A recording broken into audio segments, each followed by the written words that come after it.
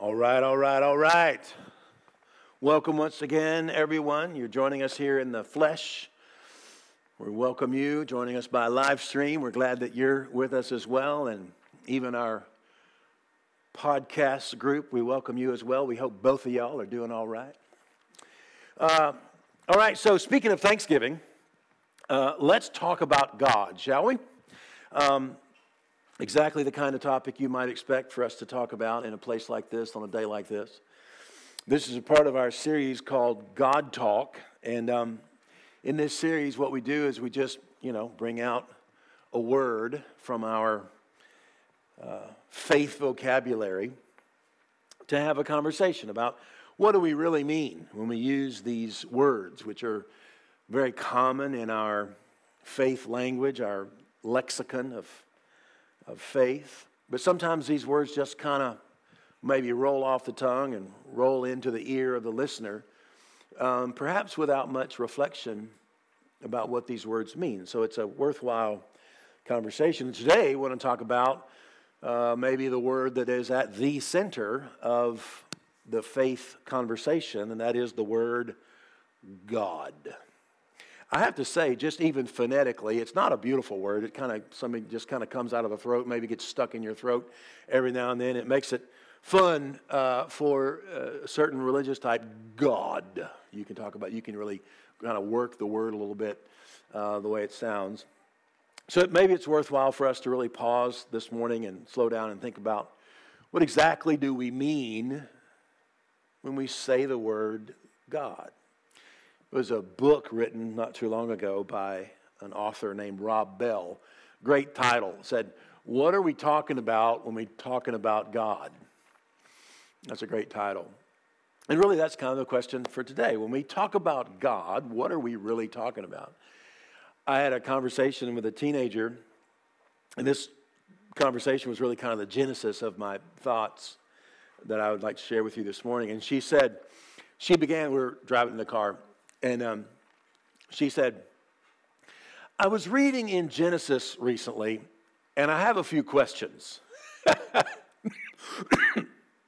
And that's kind of like the setup. Okay, fire away, dear. What are your questions?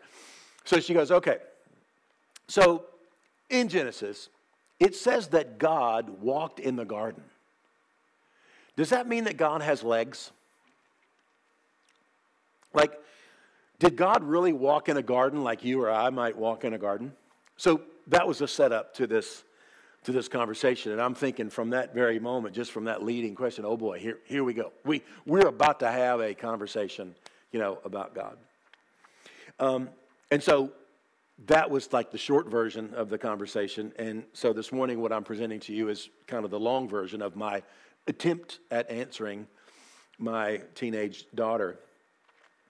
So again, the question, what do we mean when we say the word God? Furthermore, just to kind of start off with a few questions, can we really be certain that we're all referring to the same thing when we say God, the word God? And if we do have different understandings of the meaning or the referent that we're pointing to when we use the word God, if we have, in fact, different understandings, does that really matter? Does it matter what we're pointing to when we say the word God if we share different, or if we hold different understandings? Does that really matter? Would this be a significant hindrance or obstacle in our communication with one another, right? So I throw out all those questions just to kind of set the stage. And here let me say in the affirmative. In fact, every single human being has some kind of definition of God, believers and unbelievers alike. Even those who would deny that there is a God, even those folks have some kind of definition of what it is that they're denying the existence of. I love the phrase, I need to go back and credit the original, the person who originally threw this out, but since I can't remember the person's name, I'll just take credit for it. It's the statement that says, tell me about the God that you don't believe in, and chances are I don't believe in that God either, right? So even someone who denies the existence of God has some kind of definition, some sort of like, what do you mean when we use the word God? So all that to say, from the very beginning of this conversation, it's important for us to realize that there really are, properly speaking, there really are two foundational alternative meanings of the word God. And both of these two meanings or definitions or understandings of the word God, both of these are found in the Christian tradition all the way through. From the Bible itself, that's what we're going to see this morning, and even throughout modern speech and understanding, and even the Christian conversation, Judaism as well. So we want to start with this kind of this fork in the road, and have an appreciation for these two very different meanings of the word God. And I want to give you a quick summary, and then we're going to go back and expand on them a little bit, take a closer look. In this fork in the road, we can begin like this. And on one fork in the road, when we use the word God, what we're referring to is, we can think of God as a being beyond the universe. And in this category, God is understood as a supernatural or superhuman spiritual being who exists somewhere beyond the universe. Key words here are supernatural, superhuman, all-powerful, all-knowing, creator, understood as separate from creation. An analogy might be like God here in this category is thought of as the relationship between God and creation might be thought of as a furniture maker and the furniture itself, or an artist and the art itself. So that's God as a being beyond the universe.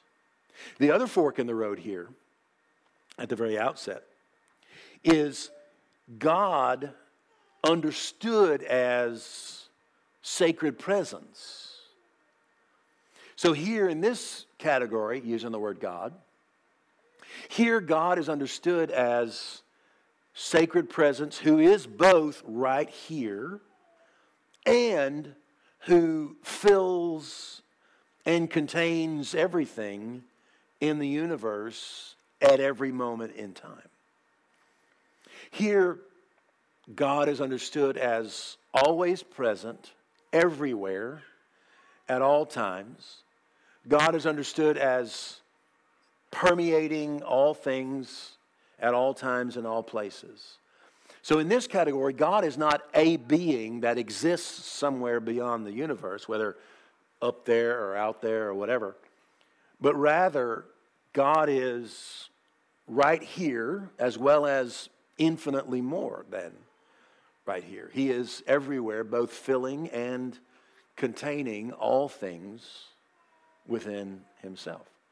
Now, these are two very different understandings of the word God, and they are, again, I have to say, both of these understandings and meanings of the word God are found side by side in the Christian tradition throughout. Again, starting with the Bible itself, and we're going to see that, and in Christian speech and Christian theology and so on. And I'm going to try to explain why it might be that both of these two very different meanings of the word God, why they would both appear in the tradition. I'm going to try to explain why that might be.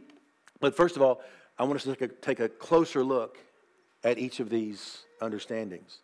So let's go back now. Let's talk about God as a being. And as we've done previously in this conversation, in this study series, we want to begin looking at the English dictionary, not because the dictionary is necessarily authoritative, but because it gives us a fair representation of how words are used in our common speech and understanding. Here, if you look up the word God in the dictionary, here are some examples of what you're going to find. This is from the Oxford Dictionary. Here, the meaning of the word God is the creator and ruler of the universe and source of all moral authority, the supreme being. Here's from Webster's dictionary. The being, perfect in power, wisdom, and goodness, who is worshipped as creator and ruler of the universe. Here's the meaning of the word God from the American Heritage Dictionary.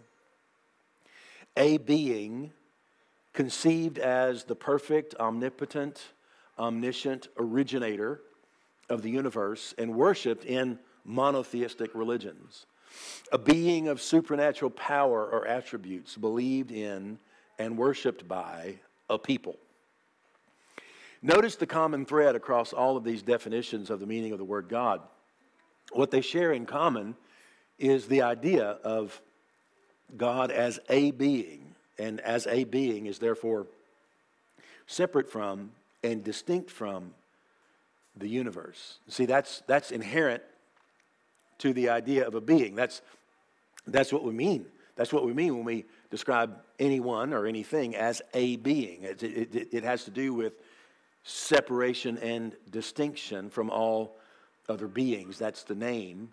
That's the meaning of the word being. And it again, I'll say it's understood and it's expected that we would think this way about God. Here's an example from the New Testament, which would be familiar to many of us.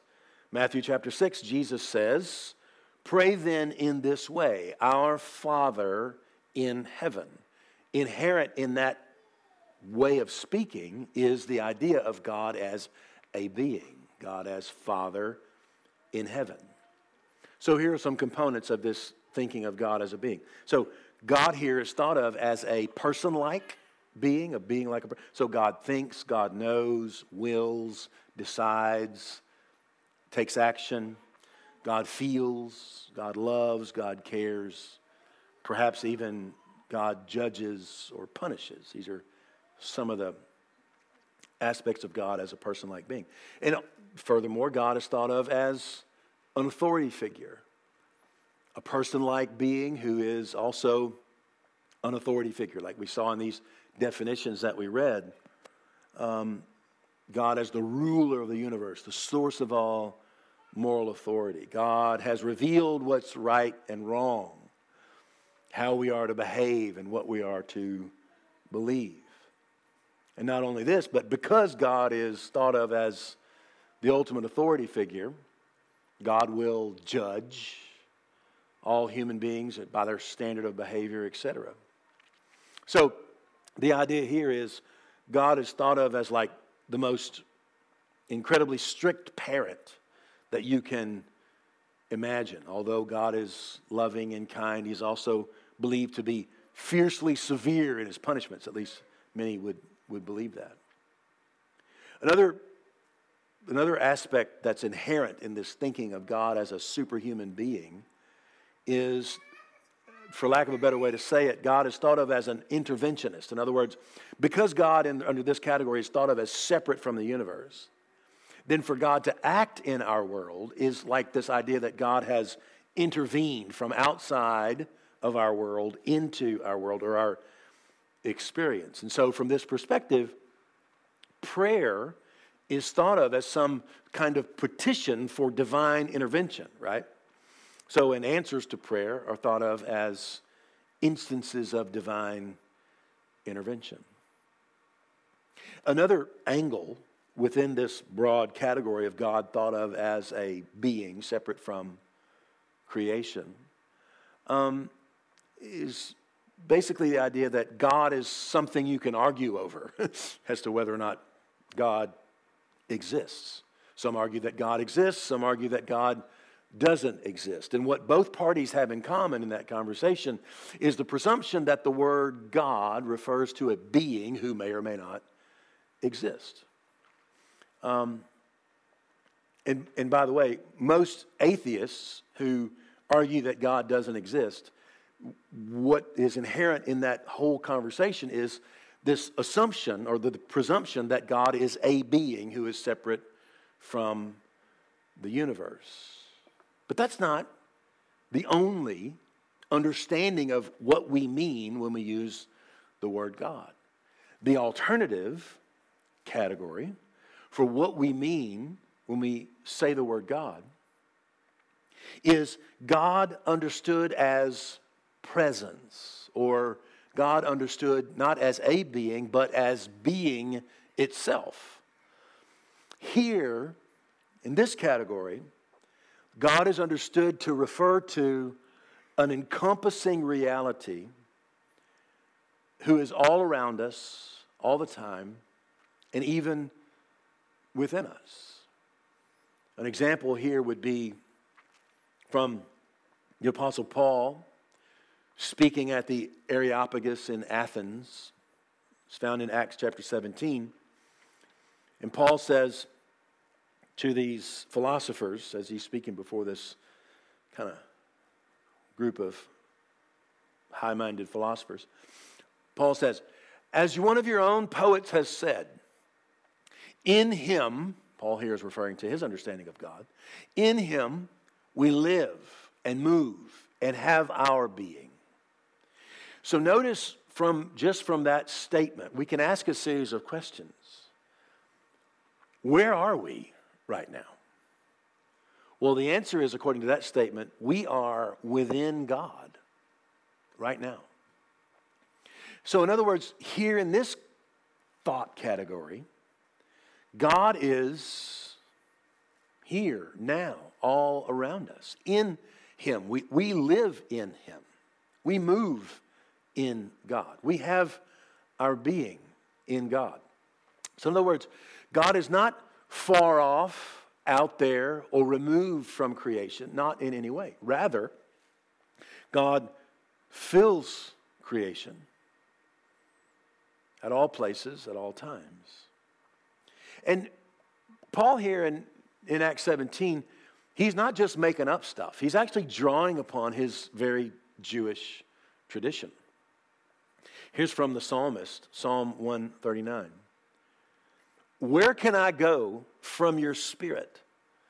Or where can I flee from your presence? If I ascend to heaven, you're there. If I make my bed in Sheol or in hell, you are there. If I take the wings of the morning and settle at the farthest limits of the sea, even there your hand will lead me, and your right hand will hold me fast. Here the psalmist is drawing from the ancient understanding that's commonly referred to as the three-storied universe. So the universe is understood as three stories. There's the heavenly realm, the earthly realm, and then the realm below. Sheol is the Hebrew word. Hell would be the more common modern English term. It's J.R. Tolkien in The Lord of the Rings. That whole series is written from this concept of a three-storied universe. And the point is, what the psalmist is saying here is, take your pick. Go into any of those realms, and God is there. Because the word God here, again, refers not to a being who is somewhere located somewhere in the universe or outside the universe, but rather God is understood to refer to a sacred divine presence who fills all things at all times. We can find this in the New Testament as well. In the letter of Ephesians, chapter 1, referring here to Christ, he has put all things under his feet and has made him, that's Christ, the head over all things for the church, which is his body, the fullness of him who fills all in all. Fills all in all things everywhere. Fills all things. Colossians 3, same idea. Here there is not Greek and Jew, circumcised and uncircumcised, barbarian, Scythian, slave and free, but Christ is all and in all. Notice that. Christ is all and in all. Imagine what happens when you take that to heart. Understanding that Christ is all and in all. Imagine what happens when you take that to heart and you realize that, well, let's just talk people. Whoever it is that you lock eyes with, according to Colossians chapter 3, Christ is in all. Whoever it is that you lock eyes with, Christ is there. What are we talking about when we're talking about God? Jesus said, John chapter 4, God is spirit. Not God is a spirit, but God is spirit. God is, that's the English word, the original Greek word, pneuma. It's the same word in Greek. Spirit, breath, wind, it's the same word. It's translated into English as spirit. It's the Greek word pneuma. God is breath. God is wind. God is spirit. An analogy that's often used in this conversation is the analogy of an aquarium. So think about an aquarium. The water of an aquarium is not separate from the fish. Rather, the water surrounds the fish and even permeates the fish. And yet the water is more than the fish. The water is intimate with the fish, and the water is beyond the fish. In the same way, we can use that as a rough analogy. In the same way here in this category, God is not separate from the universe, but rather God is beyond the universe, even as God encompasses and contains the universe. One of the ancient church fathers, Saint Irenaeus, has a great quote as he's developing these ideas. And he says that God contains everything and is contained by nothing. That's a trip. But it brings to mind kind of the aquarium image. And so notice from this phrase, God contains everything and is contained by nothing. Notice that everything is in God, and yet God is more than everything. Now that's a trip. And you can understand what I mean when I said earlier. These are two very different meanings of the word God. And yet, both of these understandings are found, and rightly so, found in our tradition, in our scriptures. And some of this may sound strange to talk about, and those of you who've been around here with us for some time, you know that we talk about this with some regularity because it's important to keep all this together in our minds, in our reflection, and understand this. So again, I'll say, it might sound strange to hear me describe God as presence, who is all around us, and who is not separate from the universe. But I want to say, as I've said before, this is nothing new. And actually, what I'm drawing upon here is what many of us picked up, if you've been in the Christian tradition, what many of us picked up in Sunday school. When we used to talk about, I remember when I was a kid, we learned, little kids learn these three big words. Tell me about God, the Sunday school teacher would say. And we would say, well, there's three things we know about God. God is omnipotent, God is omniscient, and God is omnipresent. Anybody remember those three words? Omniscient, what does that mean? It means that God knows everything. Omnipotent, all-powerful, all-knowing. And then we say omnipresent, what do we mean? God is everywhere. Yeah. So this can only be so if God is understood not as a being separate from the universe or distinct from the universe, but this can only be so if God is understood as presence itself, who contains and fills the universe with divine presence. So God here is understood as, like you could say it like this, God is divine withness. No matter where, like the psalmist said, no matter where I go, God is divine witness, presence. So, the next category that I would kind of lead your reflection into would be make some kind of effort to allow this understanding of God to sink in a little bit, to sink in not just to our vocabulary, but sink into your soul. And I want to begin in that category of reflection. I want to begin by saying that what strikes me is that as we begin to think about, reflect upon, let it sink in, that God contains all things and is contained by nothing, I want to begin by saying, I think that this understanding of the meaning of the word God, it changes our understanding of reality itself. What is suddenly becomes sacred. Reality itself is sacred because reality itself is soaked in God, animated by God, energized by the presence of the divine. The great British thinker and writer C.S. Lewis, he talks about this beautifully. He talks about the laws of nature in this category of thinking. So he asks the question simply, what is gravity? And in most instances, when you ask what is gravity, in most instances you'll get back the verbal construct of the law of gravity, and usually in Newtonian terms.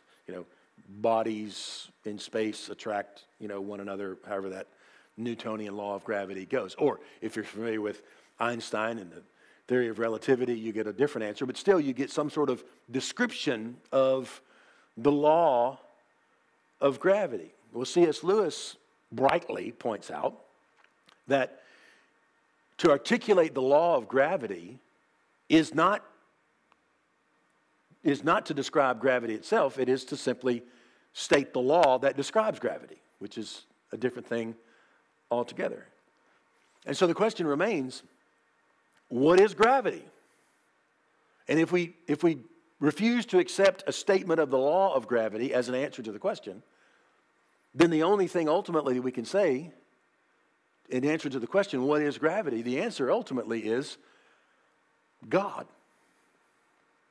What is gravity? Well, it's God, active in reality itself. What about this whole conversation about creation? And I mentioned before, the furniture maker and the furniture, or the artist and her art. What about this conversation of creator and creation? Well, in the first category, God understood as a being, we could say, well, yeah, God is the being who created creation many years ago, and creation is now separate from God's self, right? Like, so the clockmaker and his clock. So God made the clock and started it ticking, and then the clock just kind of ticks on. But in this second category, God understood as presence itself.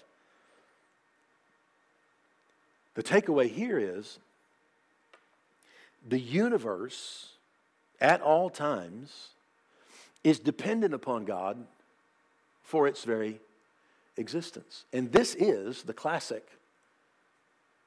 understanding of the relationship between creator and creation. It's not as if God as a being created creation and then there it is, like a child blowing soap bubbles, and then the bubble just kind of floats until it's done floating. But rather, creation itself is constantly dependent upon God for its very existence. And so creation is not something that happened and then, but creation is a continual process where reality itself is sustained by the divine presence, the universe and everything in it. So the idea here is that creation was not an event that occurred a long time ago, but creation is continual. So if God ceased creating, then creation would cease to exist. This is the classic understanding, the meaning of creation. So creation then, the whole conversation about creator and creation, is a conversation about the universe, its dependence upon God, not primarily about its point of origin in the past. Now this is a giant thought to grapple with. And I just want to say, just in working that thought kind of down into your pores, this understanding of God exposes the fallacy of this highly contentious conversation about the relationship between faith and science. In fact, to study the physical universe, then, is to study the reality of God. Yes, God created this too. Yes, God fills this too. That's the study of the physical world, is to study the handiwork of God, the right now sustaining presence of the Creator. Oh yeah, God is animating this as well. This is all His handiwork. What about prayer?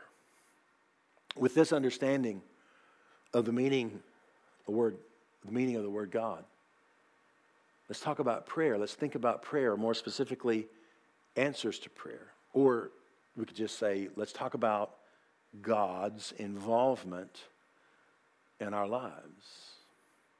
Well, we're thinking about this category. If God is understood as a being, then His involvement, again, as I said before, His involvement is thought of as some kind of intervention in the world, in my world, from somewhere outside of my world. But what's the meaning of prayer if I understand God as sacred presence? Well, here, God's involvement in our lives is presumed and obvious. Sometimes we may be more or less aware of God's presence and God's involvement. Sometimes it may be apparent to us that His presence is more concentrated and rich, and etc. And there may be other times when His presence, His will, if you want to use that language, might be less noticed by us. That's an awkward way to say it, but I'm trying to speak within this framework of the reality of who God is. It's like, maybe an analogy would be, if you're swimming in the ocean, you could imagine swimming in the ocean on a day when the seas are calm, versus swimming in the ocean on a day when the seas are rough and there may be large waves. But on both days, you're surrounded by the water of the ocean. When there are no waves, you may not be so aware of the water. And when there are waves, you might be more aware of the water, its movement around you. But in both cases, you're completely surrounded by the water of the ocean. Or maybe imagine yourself sitting on the porch, sitting in a porch swing, and one evening you're there and the air is still and there's no breeze. Another evening you may be sitting on that same porch swing and there's a very noticeable breeze. Well, in both cases you're surrounded by the air, but you may not be aware of it when the air is still. And you may be more aware of it when there's a breeze.